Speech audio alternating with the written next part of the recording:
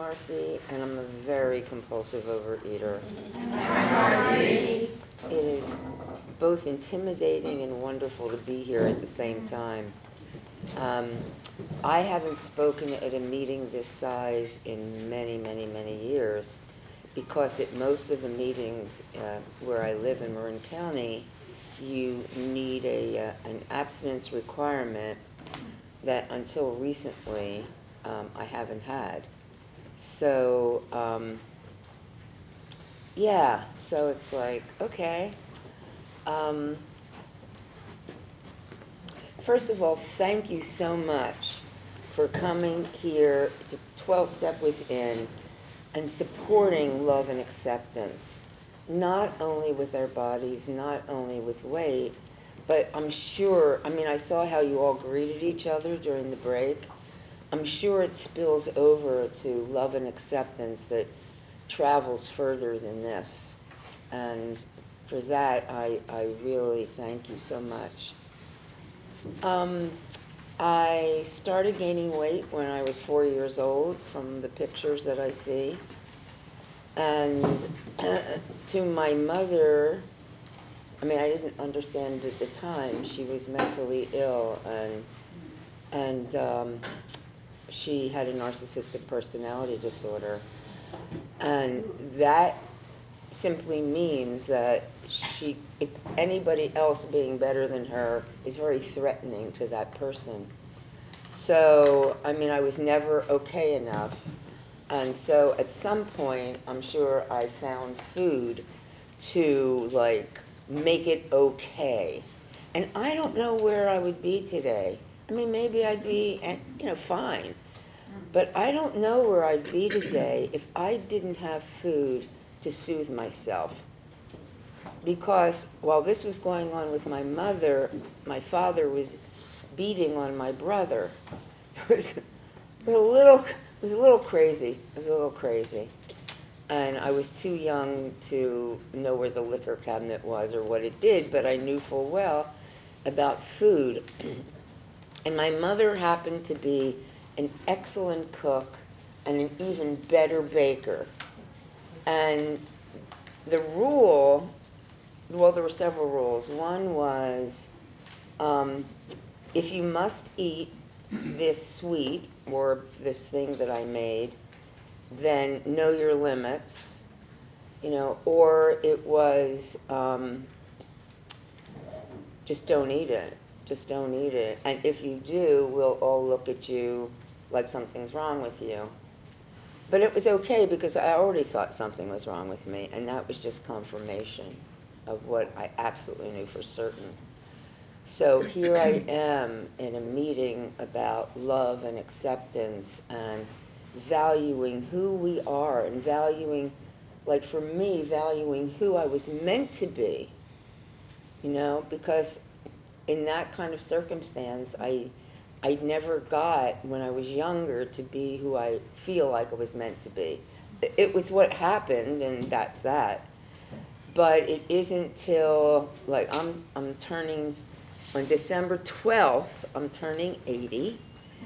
And and I was talking to one of my friends who I've known for years, is here, and I was talking about how much better my life is at 80 than it was ever.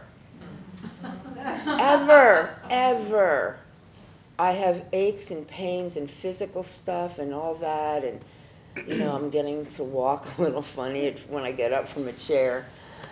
But it's all secondary. If I get to feel like I feel today for the rest of my life, then it will all be fine.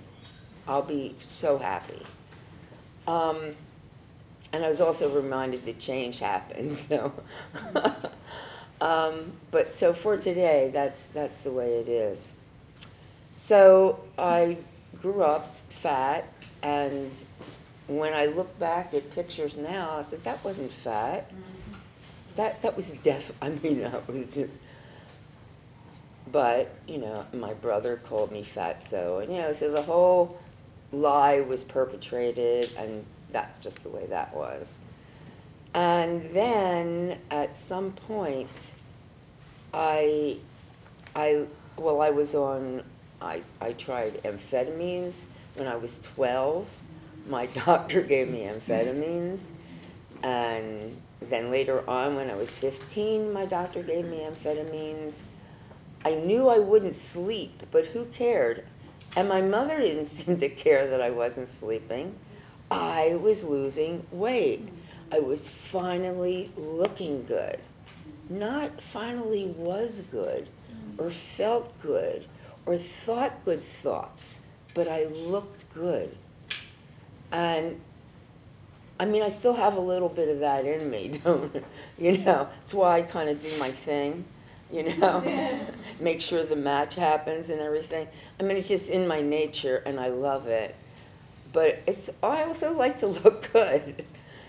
And so then in 1980, I found OA, and I went to my first meeting with my friend. It was in Terra Linda.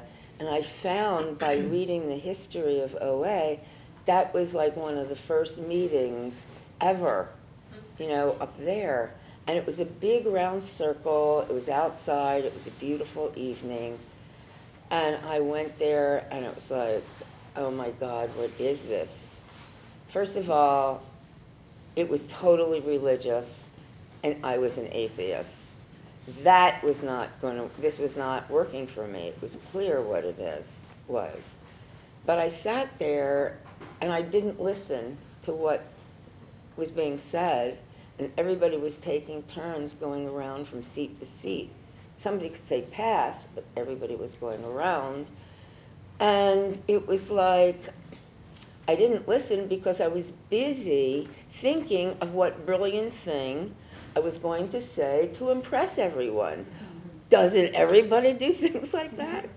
You know? And I spent most of my life doing things like that.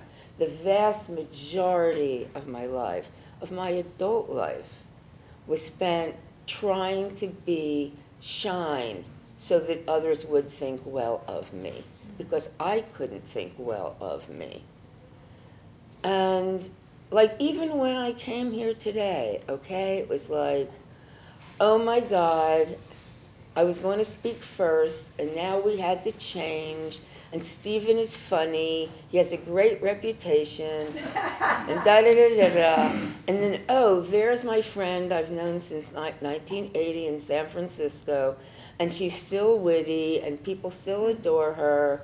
And oh, there's another friend from San Francisco, and she's so tall. And I mean, this all went through my mind today, despite the path I've been on.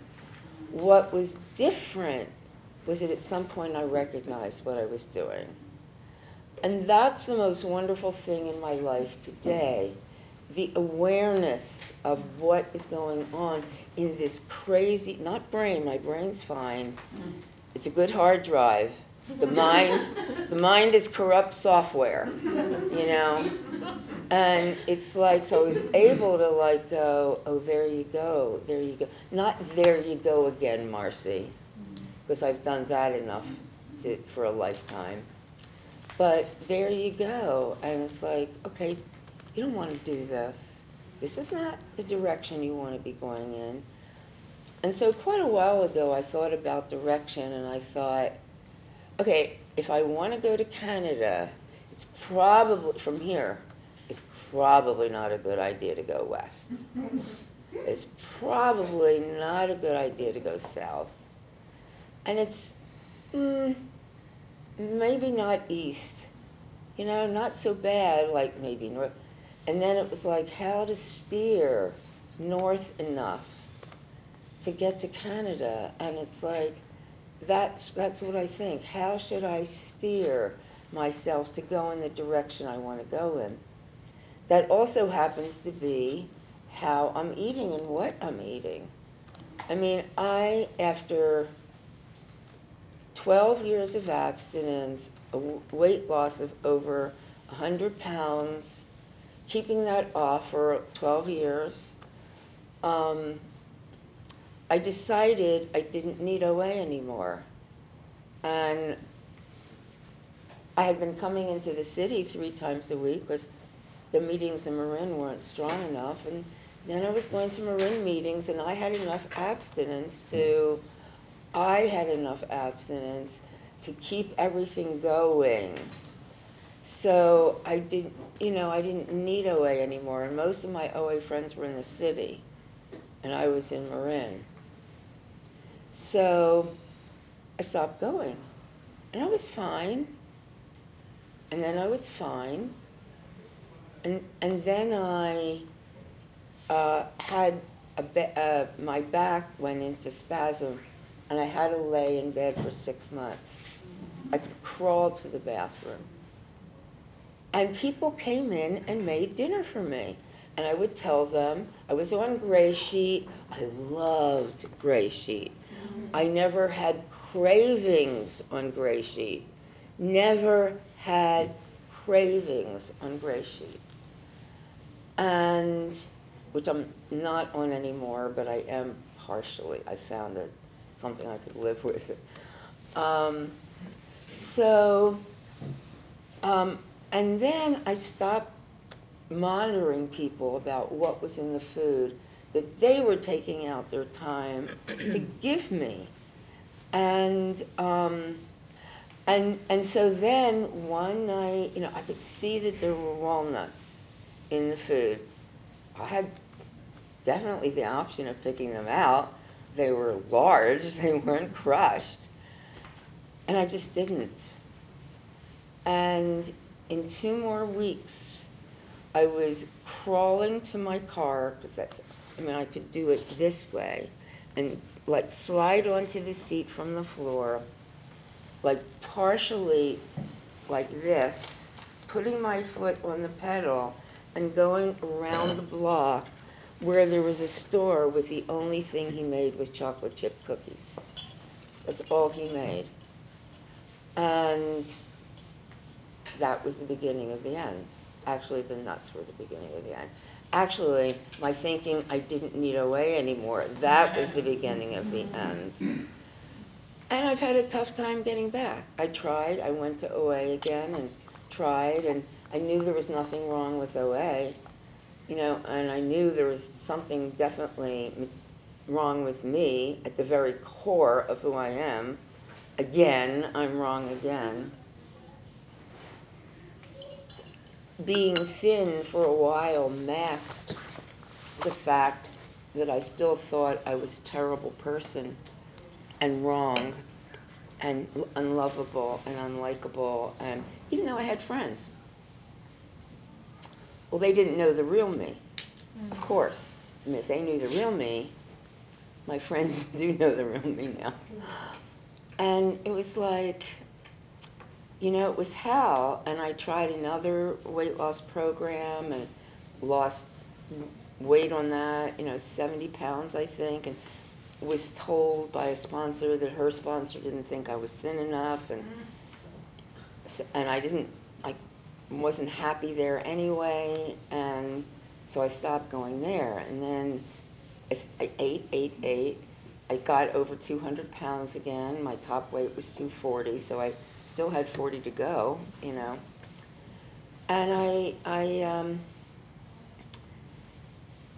I just said, the only place that's been good to me is OA, and why don't I just shut up and listen? And I remember years ago when I said, everything's good about OA except the spiritual part. And my friend Lynn said to me, Marcy, OA is the spiritual part. And I was like, I kind of got what she was saying on a little bit of a way, and it made a dent, but not a very big one. It was going to be like carving new neural pathway, this God thing. It was just hard. But then they said that God could be anything I wanted, so at first it was a little elf. And then it was my grandmother. I have my grandmother's maiden name. I took it as my own when I got divorced because she was the only hint that I was a lovable person. And so to have her, and I knew my father loved me a lot, but my grandmother's love was so pure. So came back to OA and was more humble. Did God the best as I could, which is kind of what I'm still doing. It's still a struggle, but the term essence. I was talking to my sponsor once, and he said, "Well, what's the essence of God?" And I went, "Essence." I believe in the essence of God, of something holy, of things that are good, of a better world, and so that has morphed into something very nice for me. It's still not what other people have, but it's what I have. It's like I'm just trying to be myself, because I've never had the opportunity to do that out loud in front of everybody. But, I don't think I have anything more to say, actually. So thank you very much. Thank you.